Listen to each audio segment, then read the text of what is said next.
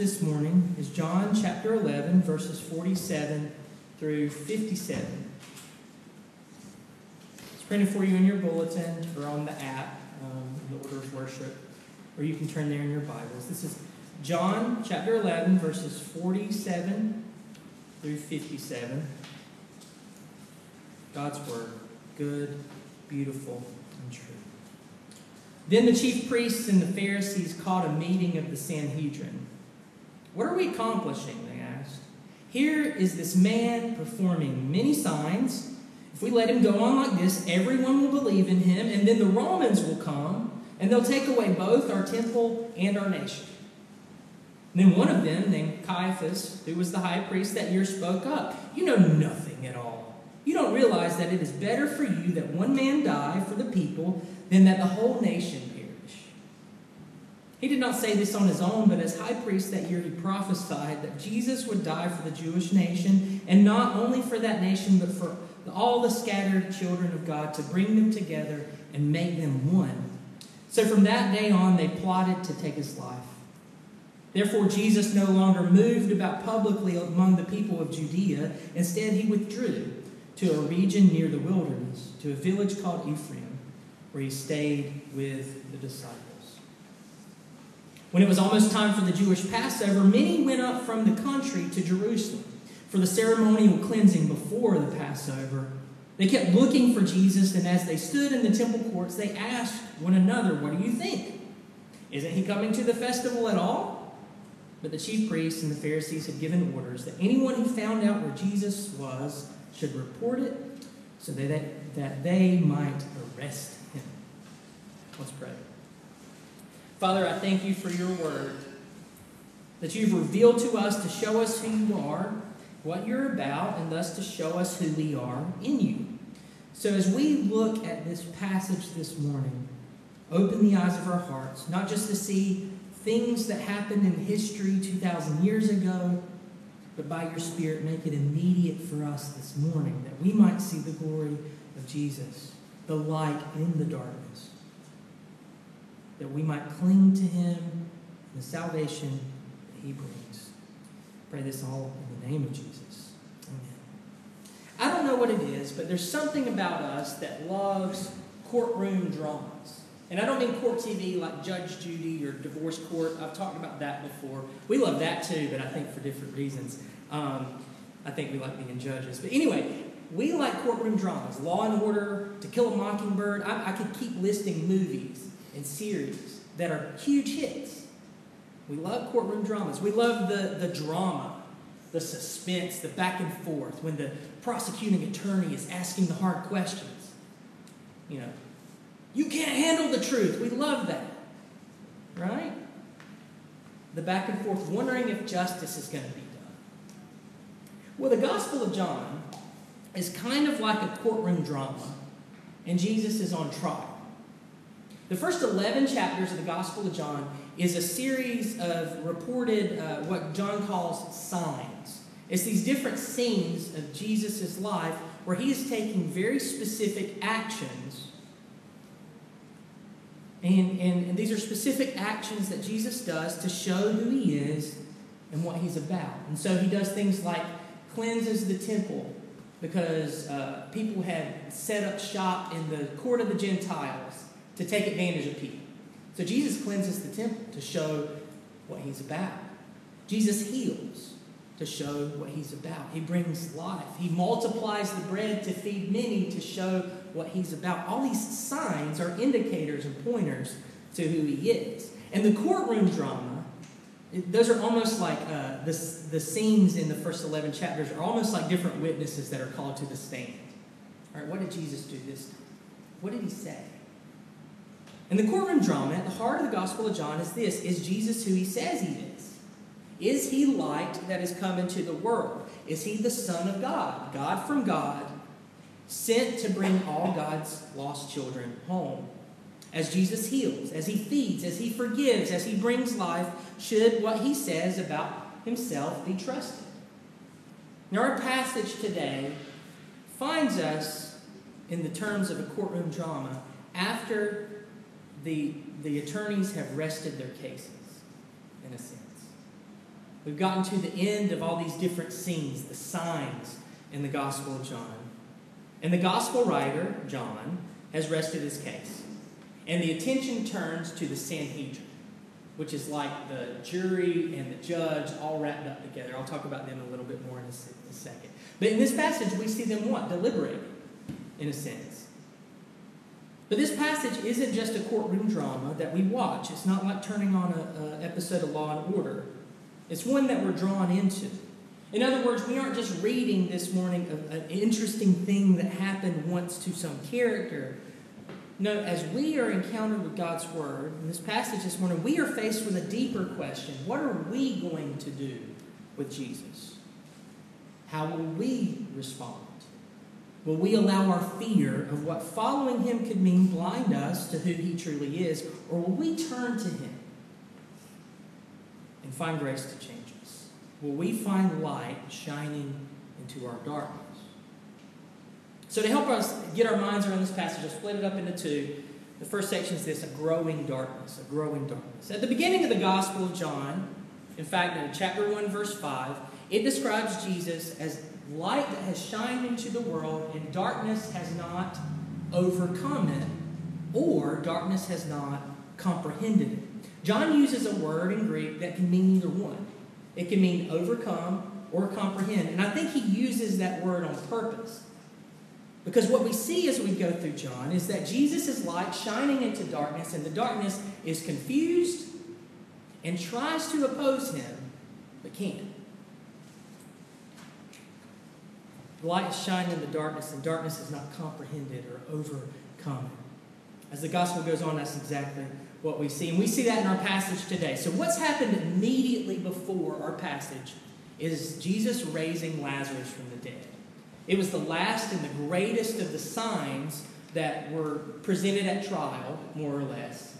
It's the greatest sign of his power and his compassion that has happened. That is immediately what's before our passage here. And so stop and think. This happened 2 miles from Jerusalem in Bethany. It's a suburb of Jerusalem, less than 2 miles from the city. So they definitely know it happened. It's been reported to them. Lazarus was dead, and he was dead 4 days, and Jesus has raised him from the dead. Light has shined into darkness, the deepest darkness of death. And what do the leaders do here? They convene a special meeting, and they do not respond in joy or even amazement. They respond with fear. They respond with fear. All they can see is how Jesus might threaten their power. And so they call and convene a special meeting of the Sanhedrin. Here is them finally coming up with an official policy on how to oppose Jesus. Now, it's hard for us to get our minds around how powerful the Sanhedrin actually was. In our terms, think of it this way. They were like the Supreme Court, so the highest court in the entire land for the Jewish people.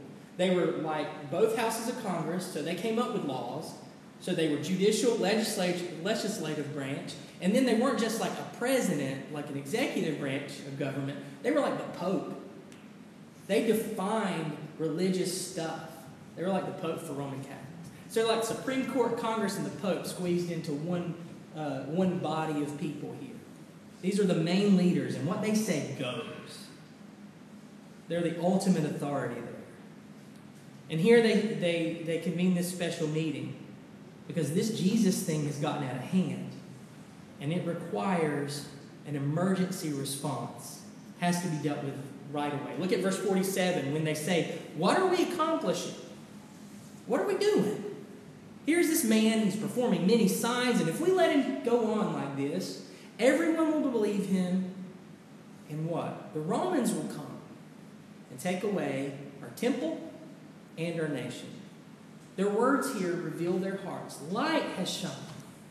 God embodied, God in the flesh is in their midst. 2 miles down the road has called somebody to life from death. And their decision is they've got to stop this because of what it might mean for them. They might lose their power. They might lose their temple and their nation, which really means we might lose the temple and the nation that we're in charge of.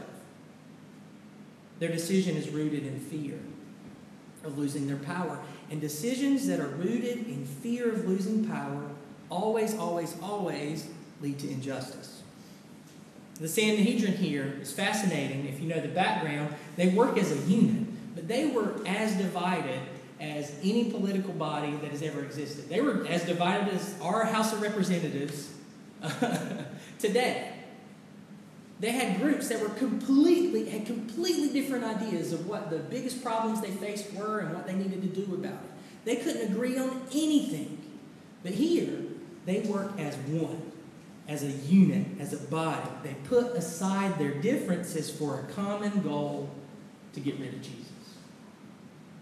Now I want to say they aren't united by a desire to actually address the needs of their nation, the great needs of their nation. And these are needs that we've actually seen in the Gospel of John. All the signs that Jesus does in the Gospel of John happen in Jerusalem, happen in the capital city. When he's healing people, he's healing them in Jerusalem. When he goes to the poorest part of the city and helps the man who has not been able to walk for 38 years, it's happening in a slum in Jerusalem. But the Sanhedrin can't be bothered to get on the same page on how to address those actual needs. What mobilizes them to overcome their differences and find a unity is an act of intense fear. Their fear has blinded them to Jesus, the light of the world, right in front of them. But then in verse 49, if we're reading through, verse 49, a lone voice speaks up. The most important voice in the gathering, the chief priest, a man named Caiaphas. And he says this, you know nothing at all. He says this in the sense of, you have no idea how serious this truly is. They've been doing so far, they have opposed Jesus for a while in John, but they've been content to kind of work behind the scenes. They've wanted to see the public opinion turn against Jesus. They were content to kind of like stoke the fires underneath, but not directly come after him. But Caiaphas is saying, we have no idea how serious this is. We cannot keep playing around here. We have to take drastic measures. He's saying we have to act now. As he says, you do not realize that it is better for you that one man die. He's the first person to say this out loud. One man die for the people than for the whole nation to perish. Caiaphas is speaking and he's saying, we have to execute this guy. We have to do it. Too much is on the line. But he spoke more than he knew. He spoke more than he knew. That's what it means in verses 51 and 52, because what he said is in fact true from one angle. What he said is actually a great summary of Jesus and his sacrificial love. Jesus who would voluntarily take the unjust sentence of death, so that he might give us life and bring us back to God. But where Caiaphas and where the Sanhedrin meant this for evil, they meant this for wickedness, a plot to murder Jesus. God worked within this wickedness to bend it back toward his good purposes. And that's something that God does over and over again. The first time we see it is in the book of Genesis, if you know the story of Joseph. He's sold into slavery by his jealous brothers. He faces injustice like 3 different huge times in his life. He finds himself in prison. But it's a long and winding road that leads him to being in a place of power where he is able to save the entire nation in the midst of a famine. He's able to use his wisdom to set enough food aside in a time of plenty, knowing that a time of famine is coming. And when the famine comes, his wisdom is what leads to the saving of many. And years later, when Joseph is reflecting on this, the injustice that's done to him, he tells his brothers who are afraid that he is going to act in retribution, that he's going to get back at them. He tells them, no, what you meant for evil, notice he's able to say that it is evil that they have done to him. What you meant for evil, God meant for good. God had worked within the wickedness that you planned, and he bent it back for his purposes, for the salvation of men. But that's just the first time. God does this over and over again. We see it here. God's doing it again. He frustrates the plans of wickedness. He bends the violence and the wickedness to his purposes. Now, as I say that, we're talking about God's sovereignty, his ability to work in mysterious ways. But do not hear me say that this means that God approves of evil. He doesn't. He despises it. The proof of it is the extent he has gone to in Jesus Christ to enter into our world to undo its power. I'm not saying that God approves of evil. He doesn't. But in his power and in his intentions, he overcomes evil with good. He overcomes evil with good. He does not allow wickedness to go unaddressed. He does not allow it to have ultimacy. And that's what he does here in the case of the Sanhedrin. They were essentially going to put Jesus to death as a sacrifice to appease their true God, Caesar, the king of Rome. Because that's who ultimately won their heart. They feared Rome more than they feared God. But God works through this death, through this inconceivable injustice. And he makes this the place where all his lost children are brought home. He works through this act to be the way to forgive sin and to bind his people together.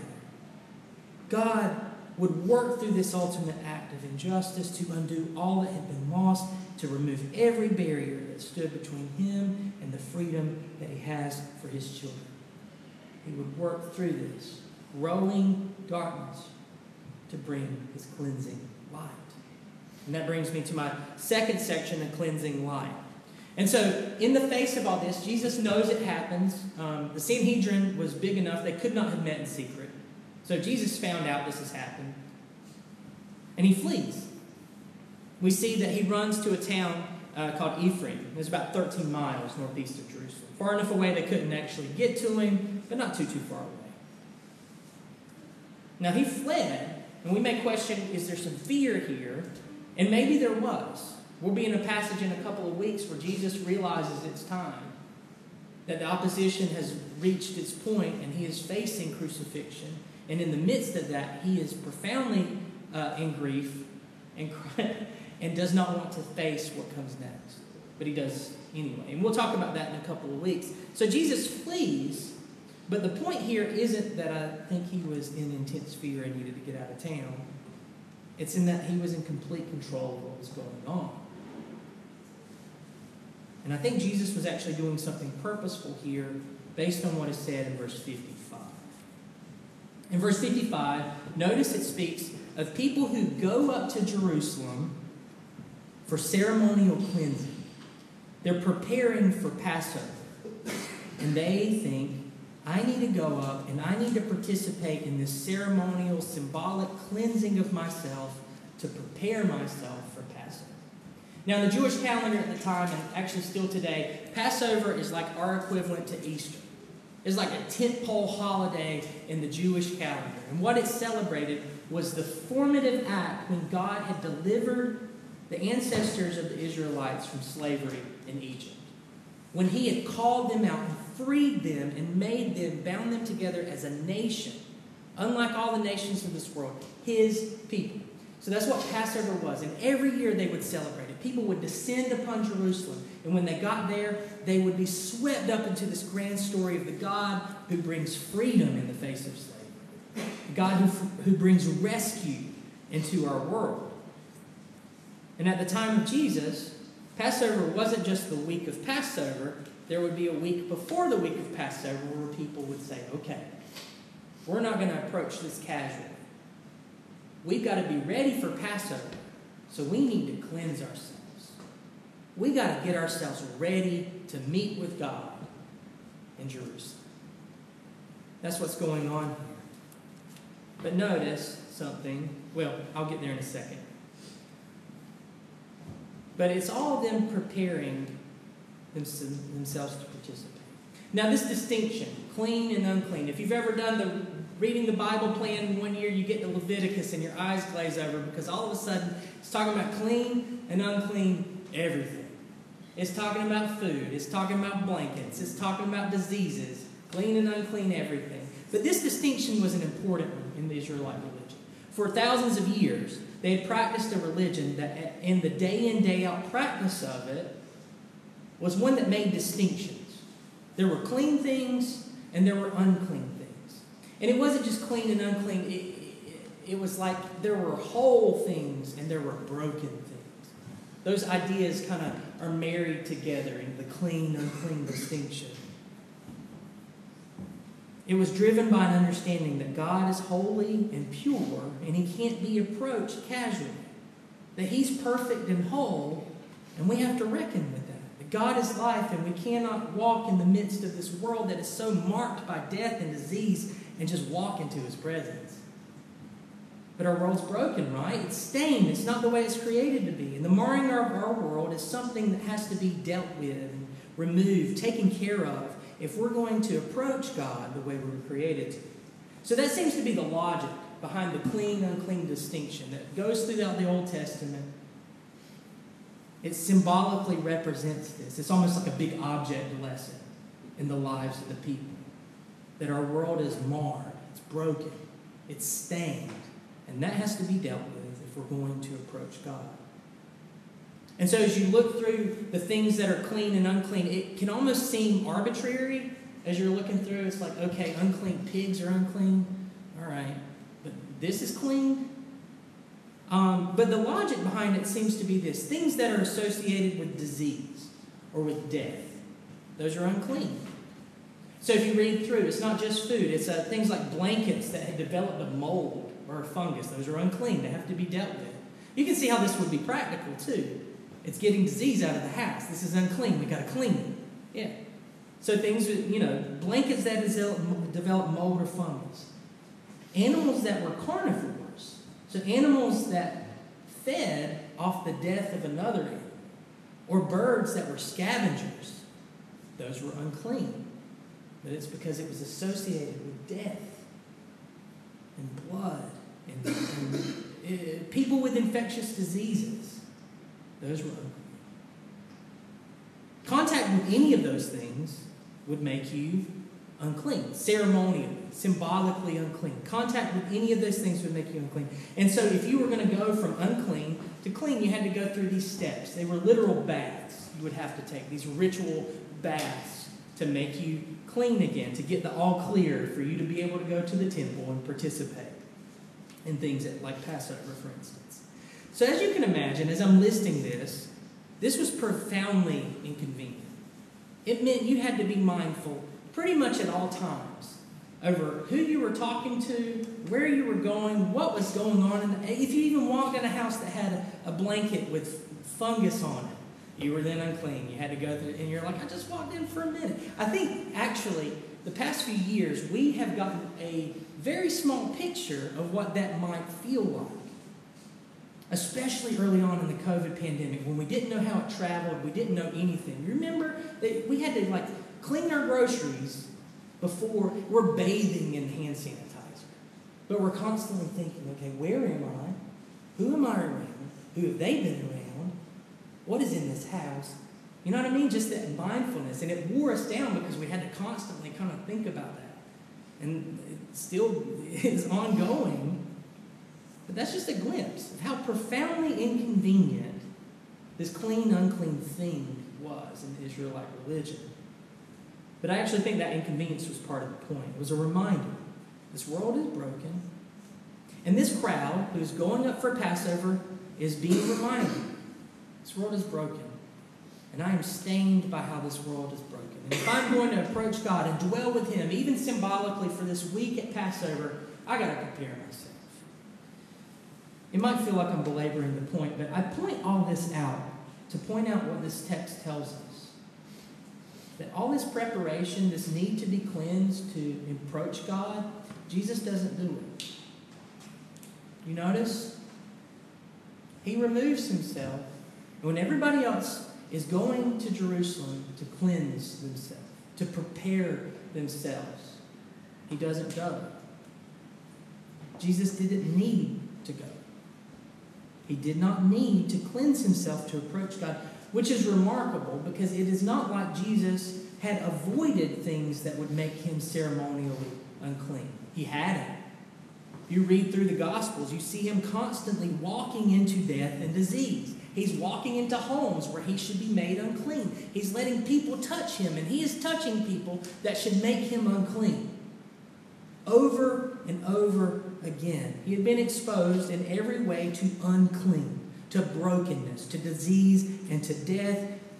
But Jesus encounters unclean and unclean places And instead of becoming unclean himself, he makes them clean. Instead of becoming unclean himself, when he touches this uncleanness, this brokenness, he is someone who walks into brokenness and makes it whole. Which means wherever Jesus goes, he prepares people to be ready to approach God. And whoever is with Jesus is ready to approach God. Because it is not Jesus who doesn't, it's not just Jesus who doesn't go to prepare himself to ceremonially participate in Passover. It's also his disciples. They don't need to go either to prepare. Why? Because they're with Jesus. They're with Jesus. I'm pointing this out because it was not just true in this one instance 2,000 years ago. This is something true about who Jesus is for us. When we are joined to Jesus by faith, when we throw all our chips in on Jesus, when we're joined to him, what is true of him becomes true of us by grace. He is holy with no need to be cleansed. When we come to him, when we're joined to him by faith, we are made clean. We are set apart and being made holy. And we do not have to prepare ourselves to meet with God. I mean, take a bath maybe before you come to church. But I mean, ceremonially and in your mind, when you get up on a Sunday morning, when you're thinking, I'm going to church on Saturday, you don't need to go through elaborate steps to say, I'm going to walk into that building and I'm going to hear the gospel. That's not the point. Jesus cleanses us. Jesus is our pathway to God now and forever. He is clean and holy. He makes us clean and holy and whole. And no matter how stained we may think we are, no matter what the effects of brokenness in this world have been on our bodies or on our hearts, they do not bar us from God, really or symbolically, because we are joined to Jesus. And that means for us, our access to God is always secure. It's never in question. And we don't have to go through elaborate ceremonies to feel like we can approach him.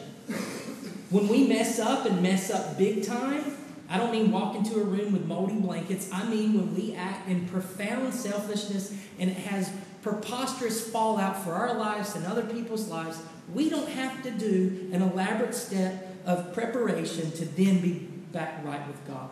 We turn to Jesus and we find forgiveness right away. We don't have to belabor the point. We don't have to show God that we feel really, really bad. We don't. Our access to God in Jesus is always secure. So stop trying to cleanse yourself. When you mess up, stop trying to cleanse yourself. You can't. And you don't need to. It is Jesus who washes you. And not just once at your baptism, whenever that happened, if you were a kid, if you were an adult. That washing spills out over your whole life. It becomes the shadow that your life is lived under. You are one who is cleansed by God. You don't need to cleanse yourself. That's the great tragedy of this passage. The people who should have seen who Jesus was and celebrated his arrival, they're the ones that actually lead to his death. They're the ones that oppose him fiercely. They're the ones, as it says in verse 57, give orders that anybody who finds out where Jesus is to report it, not so they can know where Jesus is and flee to him for his grace, but so they can arrest him. But I want to point out as we're closing our time that Jesus knew all of this. He was not foolish. He was not blind and ignorant in the midst of it. He knew all of this. He knew what was going on. He knew the rejection that he had already faced and that he would face. He knew this growing darkness and what it meant for him to walk into it. He knew the intentions of the Sanhedrin, and he walked directly into all of it to face it down, to shine his light into our darkness, to bend what men meant for evil for good for us. And not just in this passage, in our lives as well. There is no darkness in you, in your experience, in our world, that Jesus will not shine his cleansing light into. There's no sin too big in your heart or in your past or even in your future that Jesus will not shine his cleansing light into. There's no intentions or abuse against you of other people that is so powerful and dark that Jesus will not shine his cleansing light. And we may only feel touches of the healing that he will bring. But we have assurance that God will not rest until that darkness is driven out. God will not stop until all things about you and the world which we inhabit together are made new. All those barriers, all that darkness he will shine his light into. In every way, Jesus makes this claim. Not just symbolically. Not just symbolically. Really. Really. Now, as I said at the beginning of this sermon, the Gospel of John is like this courtroom drama. We've been shown who Jesus is in the first 11 chapters through his actions. We're going to see more who Jesus is in the next few chapters as we go through them together this spring. But the question at the heart is this. With a clear display of who Jesus is and what he's about, how will we respond? The Jesus who has come to cleanse us, will we continue to hold on to this idea that we can really better ourselves or prepare ourselves to meet with God, that we might need to cleanse ourselves, that our confidence rests in our own good deeds? That's really just being controlled like fear in a different way, just like the Sanhedrin. We don't have to obsess about the power of sin in the here and now and its ability to keep us separated from God. It cannot. It cannot. It may feel like it can. Sin may feel like the most powerful thing in the world. And you may keep falling back into the ruts over and over again, doing the same foolish things over and over again, and praying for forgiveness for the same things over and over again. But no matter how strong that sin and its mastery over you may feel, it cannot stand. It cannot. It may feel powerful today, but it has an end date. It has an end date. The light of Jesus will drive it out.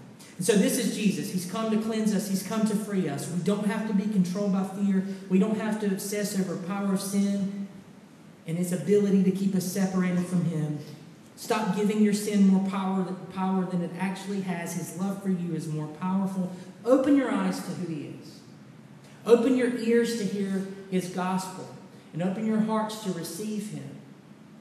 No matter if it's the first time and you never believed in Jesus before, if it is, believe in him today. Today is the perfect day to find his grace for your salvation. Or maybe you believed when you were 3 years old, and that was decades upon decades ago. Come to him again because his love for you has not changed. Come to Jesus. See him for who he is. And toss off everything else because it can't do anything for you. Fix your heart on him and receive him and know his cleansing power. Let's pray. Father, I thank you for the truths of the gospel.